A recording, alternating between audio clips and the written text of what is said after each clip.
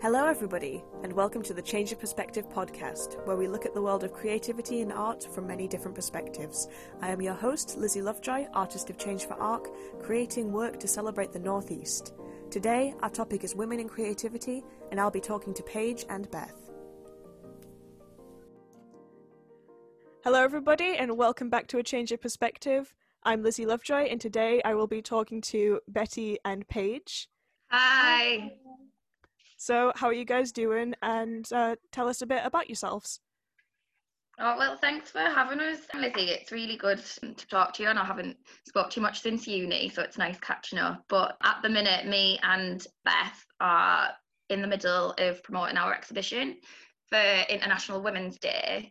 So it's called Let Us Eat Cake. We're really excited. We've been wanting to work together for ages because we both just absolutely buzz off each other's work.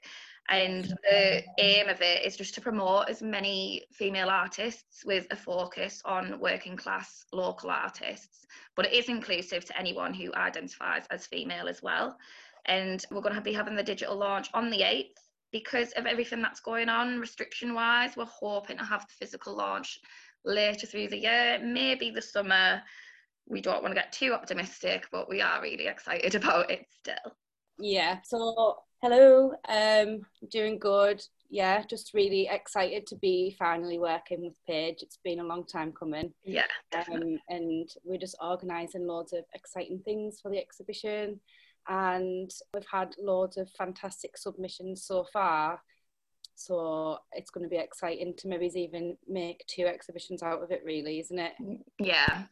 So, and then we've just been chatting about lots. We just keep spitballing lots of ideas and lots of new things that we want to do, don't we? So it's going to be. It's great. I love it. It's coming from it. It all sounds fantastic, and I can't wait to see everyone's work and everything. Just want to ask a little bit about the kind of work that you produce yourself. What kind of subject matters do you work with? What kind of mediums do you work with? Yeah, well, I'm primarily a collage artist, but I do illustrations. I've done illustration at uni. I think, did you do the same course I did, Beth? Textiles and surface did you? design at uni, yeah. Yeah. So, I mean, I got really into collage. I mean, when I was a kid, I used to love like scrapbooking. I don't know if you ever used to do that. You know, you just cut magazines, stick things. Oh, yeah. Still got my Leavers book, actually. And my Leavers book is just a huge scrapbook. And after I left school, I never really thought about collage too much till I went back to uni. And I would kind of collage before I would do like a big painting or illustration to kind of get it right. And one of our tutors actually turned around and was like, what are you doing? This is art itself. So that was really refreshing. And then I think when I have started doing more illustrations and stuff, but I always kind of approach my illustrations with like a collage kind of perspective. Like my drawing is mainly like shapes, colours, arranging them. So that's something that I do. And when you do look at like collage art, a lot of the artists do tend to be women. And I don't know why it seems to be such a prevalent medium in female artists, and that is really something that I love about it. Also, I will tell you a little bit about my work. So, like I said, I've done textiles and surface design at uni. I've always done screen printing, but then I've always mainly focused on textiles, and I've done it at college. And then I was a little bit rebellious, and I just decided that I really didn't want to do textiles at uni because my mum done textiles at uni. I don't know why. I just don't want to do the same thing as my mum. So then I moved away to London to do theatre and set design. God knows why I even thought I wanted to do that. And then ended up coming back to Hartlepool and doing textile course, which I loved. My personal work now, I do a lot of screen printing when I can get screens exposed, and I was doing a lot of digital illustrations just because I had my tablet and it was a lot easier to just work on. But I finally got my studio set up properly, and I've now started doing more painted layout and started working on my canvas, which is going to be making a debut at the exhibition, which I'm excited about. I'm so excited about that. I really loved paint. Like, I used to love painting my layouts ready to make them into wallpapers at uni. And I just love the messy process of it. But now I'm just kind of getting back more into textile design, because it's where my heart is, and I'm just like, just need to be back at it because I'm sick of doing digital illustrations. My heart and soul isn't in it. I just kind of was just doing it to make money so I could fund everything else. Yeah, I feel a bit like that with the digital at the minute, because I don't know if you remember, Lizzie, at uni, my corner of the studio was always like a massive mess with like all the paints and everything out. It's and the I best love part that. of the room, though. It's like the best place to be. Yeah, I loved it. But like Beth says, it is so much easier digital, and I think there is such a focus on digital illustration, but I'm ready to push against that now, I think. I mean, the Association of Illustrators, I love all the work featured, but it's like everyone's work is beautiful, but it all looks like it's done by the same people. It's hard to get noticed and stuff. And I mean, the whole algorithms with Instagram at the moment, I think that's a massive thing that people like us we're getting lost in, because especially we were talking about your name the other day, weren't we, Beth? Like Slutmouth. I love that tag. It's great. It's like a brand that you've built up from scratch. But because of the terminology, getting like, it's not showing up as much in the algorithm. So I think I'm excited about our exhibition to showcase people who aren't getting as seen as much because of the world of algorithms at the moment that we're living in. Absolutely. I think it's why it becomes so important to have this like feedback loop of everyone talking to each other and sharing things. Because obviously you guys both share in the Northeast UK Creatives group on Facebook, and we see stuff frequently from both of you. I love following your stuff on Instagram, Beth. And because obviously you were saying that your painting's ongoing, and you are showing like almost speed painting parts of it as it's going, and I've loved watching that process. Every time I'm in my studio painting and it's really cold, so I'll put my little cardigan on and it just looks like I've been living in my studio in the cardigan, not getting ready or anything. I haven't been, to be honest. I've been putting fresh pages on every day. I am getting a wash, but I'm not getting ready. I thrive in the deadline environment where you've got so much going on that you might sacrifice having a bath so you can do more. Yeah. I think I'm a bit like you with the deadline. Like, that's one thing. I think uni kind of institutionalized me, like, because I've never had stress or anxiety until I went to uni, and now I can't get anything done without it. So I have to put myself under stress. And I think finding that balance, I mean, I think most creatives I know struggle with the mental health at some point or other. And it is really hard to find that balance between, you know, I'm stressing myself out to achieve something, and I'm stressing myself out and my hair's going to fall out and I'm not going to get anything. I'm just going to cry in bed. So it's hard to navigate it at the moment. There definitely seems to be a culture of, it's almost a commercial culture of you have to be producing work all the time. Yeah. And it has to be built to make money, and that's its focus. And I think that's one of the unfortunate things, is that there's so much like important artwork and important creativity ends up getting lost in the mix of all of it. Totally. Yeah, I totally agree with that. Obviously we need to make money and we need to feed ourselves, but then it's like you said, Beth, earlier, you were doing the digital because it was making money and you weren't doing what you love. But sometimes I just treat myself like I'm just a business and I'm just churning stuff out, and I forget that actually, like, I'm an artist, not just a business. And like, although I do sell things, I also need to just paint for myself or do embroidery for myself. And it is finding that balance, so isn't it? Yeah. What I love about your work though, Beth, is that even though you probably think you turn out, it always seems to have like such an important message. I love it. I really do. Like, everything that you do, it always makes you think. So I definitely don't think you're one of the people who are just like commercial, selling yourself out. Oh, thank you. And it was at Disgraceland that we'd first met each other, wasn't it? Yeah. And I'd painted a mural downstairs for Picasso Baby, and loads of other artists were involved. And then upstairs was all your idols on the wall. Yeah. I love Disgraceland as well. We're hoping to do a shoot. We've got like a really fun photo shoot planned. Hopefully we're going to be doing it in there once we're allowed to actually do it. And it'll be really exciting for the physical exhibition. So I can't wait to start sharing little bits and bobs about that later down the line, but we're going to have so much fun. I can't wait. And it's going to be it's going to be so good, isn't it? Yeah, we like every day. We need to do this. Down at my desk, and then I'd just seen this little foam thing, this little foam circle from when I was making my rosettes. I was like, ooh, I might make that into a little cake. I love stuff like that. Yeah, it's gonna be. I was describing it to my boyfriend because he was saying, what's the theme? And I was like, it's gonna be like Riot Girl, Marie Antoinette, 3-year-old's birthday party. And he was just like, perfect. I like that is it. such a good combination.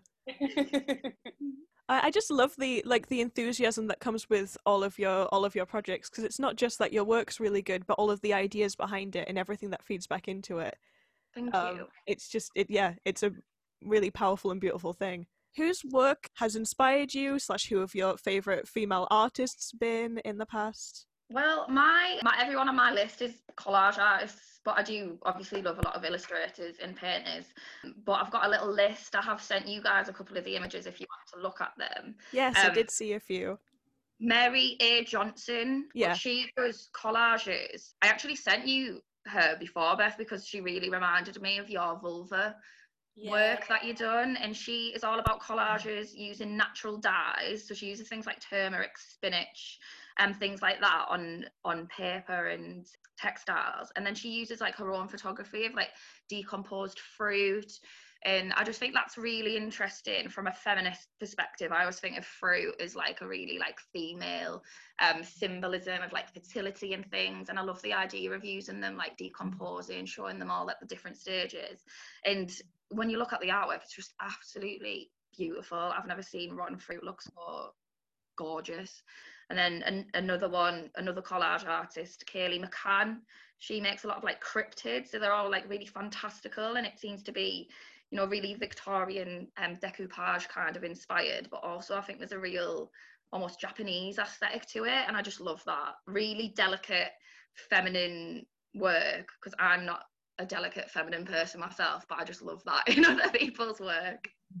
Well, I think you can say things through an image that you don't necessarily present outwardly in character anyway.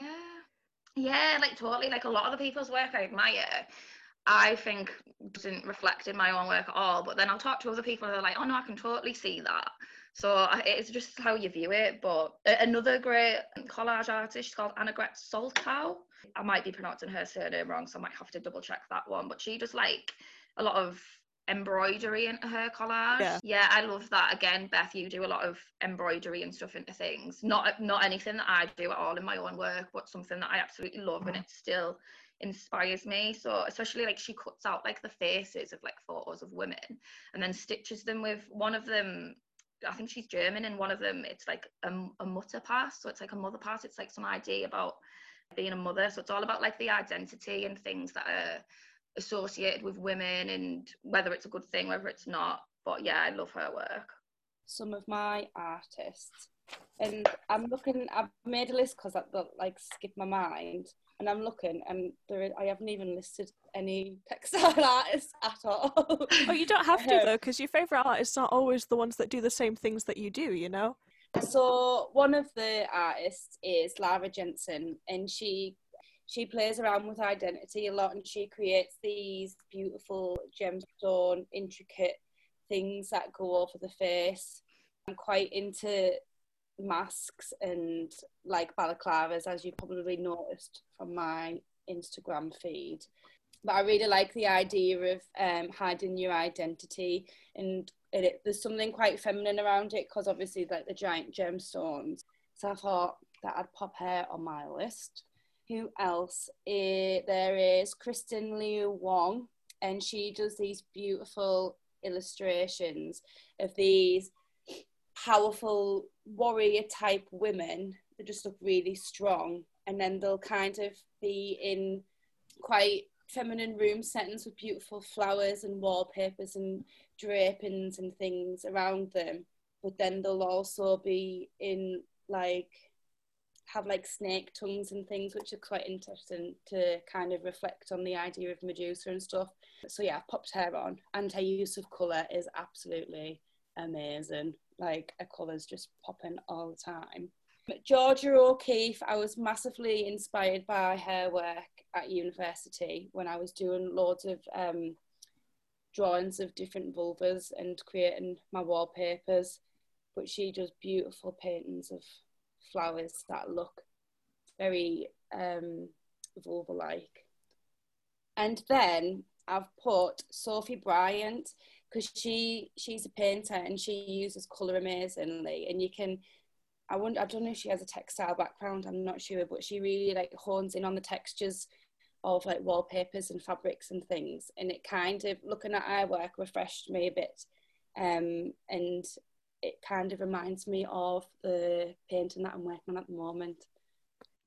Oh, that's fantastic. I love like going over different artists and seeing the kind of work they produce and then how that like inspires and informs, because it doesn't always, like sometimes like with you, Paige, there's loads of collage artists and it's clear to see that all of all the collage work that they've done has feeded back into your own process. But sometimes obviously it's not as clear cut as this medium translates to like doing the same medium.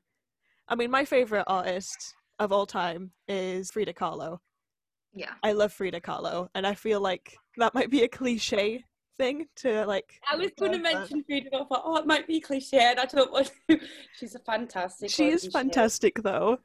I love her, but I do like she is one of those people who've just been so commercialized, and if she was alive today, she would absolutely hate it. So it drives me mad. Like, I see like Frida Kahlo things, and I'm like, immediately like, oh, I like that, and then I'm like, she would hate it. I can't bring myself to get it, especially with the whitewashing and things, like, yeah, which, it's always so prevalent in things like that, like whitewashed and commercialized, and I always think, who's getting the money for that as well? I mean, fair enough, if it was an independent business who's done something Frida inspired, I might be more tempted to get something, but when you're going into like huge shops and they've got like Frida Kahlo cushions, and it's so frustrating. But she'd had a very troubled, like very hard, difficult life, and I think that's like, no one really talks about that. And even like more sold now of like pictures of her whitewashed face than prints of her actual art. I was gonna say my favorite set of work that she's produced was actually her diary, and I don't know if she ever wanted anyone to see it. I love her diary. I think it's fantastic if you've ever like gone through it all. Yeah. But again, I have no idea whether she ever intended for anyone to see that. Because I mean, another artist that I love, who's also no longer with us, was Helen Chadwick, and she used a lot of everything. She loved flowers and had a lot of flower work. But my favorite thing about her work is that she kept these journals. And it was almost like academic in the way that she organized her thoughts and wrote everything down. And so I find it fascinating to see the process of how people get to where they get to. I've got a really good book actually called 1,000 Artist Journal Pages, and I always look at that for a lot of inspiration, especially with my collage. And like some people, because I still like now, like every project that I do, I have like a sketchbook. So this one's like, it's just full of clown drawings at the moment because I'm like, just like some little personal project. But and that's from uni, even though I hated having to do it at uni. And I was like, oh God, I have to do this. And it's really annoying me. But now that I've left uni, I'm like just naturally doing it. And I'm like, oh gosh, my tutors were right. Ugh. I'm completely the opposite. I left uni and was so fed up of doing sketchbooks for 15 years, well not 15, 11 years, sorry, like off the bat all the time, that I just rebelled, and I was like, I'm not doing a sketchbook anymore. But now I'm like, I need to do a sketchbook because I could see my process like organically flowing. My sketchbook has hardly any writing in it. It has like barely, like, you know, a few little labels. That was one thing that I thought was really frustrating in uni, is having the academic side of it. Not because I actually done all right. Like, I got a first in my dissertation after getting like 50% in all my other written work throughout the year. But as soon as I was allowed to talk about something I actually cared about, I done all right. But I just don't think it's fair on a lot of people who aren't academic and are doing creative. Like, I know a lot of creative people who have dyslexia and things. I just think it's letting down a lot of people who, you know, people have chose to do a creative subject because they're creative people, not because they want to write about it, if that makes sense. I think lockdown's having a huge effect on that, because obviously you can't be in the building and you can't work in the way that you've been told you have to work. You know, because there's a lot of people in over the past 2 years are missing out on like huge parts of their education that they've paid for. And even those that haven't paid for their education and they're younger, and this is like an essential key point in their creative education and the rest of their education, they're just missing out on so much. And yeah, no, it's heartbreaking. I know, I do. I really feel for them, especially like when you, like I was just saying earlier, like when I was at uni, it was just because I was living at home when I was at uni as well. And my mum is like just the typical, like, you have to have a squeegee after you've been in the shower to wipe down the shower, and, you know, like display towels. So I couldn't get messy in my own house. Well, I could, but I'd get murdered probably. So that was like my space to like really like let loose and just get all the mess out. And I mean, I did have the tutors being like, will you clean that floor? But especially when you are young and you're either living in halls or you're living at home and you're living in a bedroom, basically, you need that studio space. We used, like, on our course, we used to often do little mini crits as well, just off our own back, because it's so important just to hear your feedback. And like you might have done a piece of work and you just don't think it looks right. We used to do our own little group crits as well, because it's just so important to have that feedback from your peers, isn't it? And they might think of something that you would have never thought in 1,000 years. Definitely. I think because we just passively absorb so much around us. This is my little life hack at the minute for when I am feeling guilty about doing no work. I'm like, I'll just watch a film and I'm passively absorbing all that creative material. This is what I tell myself. But we are always doing that. So it is, if you want in your art to kind of like progress and, you know, get deeper, have some depth, I think surrounding yourself with as many different people, whether you agree with them or not, because you might think, I totally disagree with that person, so my art's going to be the opposite. Or you might be like, I do agree with that person, I want to showcase that in my art. So whether it's, you know, negative or bad or good, you're still absorbing it, and it is important. So little life hack, if you're feeling bad, just put a film on and convince yourself you're doing work. Bringing it back to Frida Kahlo again, have you seen the Frida Kahlo film? I'll have to watch that. I rewatched that recently, and I love it. And so if you want something that you're going to passively absorb, it was, you know, it's fantastic to hear about her life and the process of how it gets to where it gets to. Because, I mean, creatively, she was creating work more for herself than anything else. Yeah. You know, bringing it back to what we talked about right at the beginning of how you end up in a loop of having to create things commercially and having to make sure everything's more accessible to people who are going to give you money.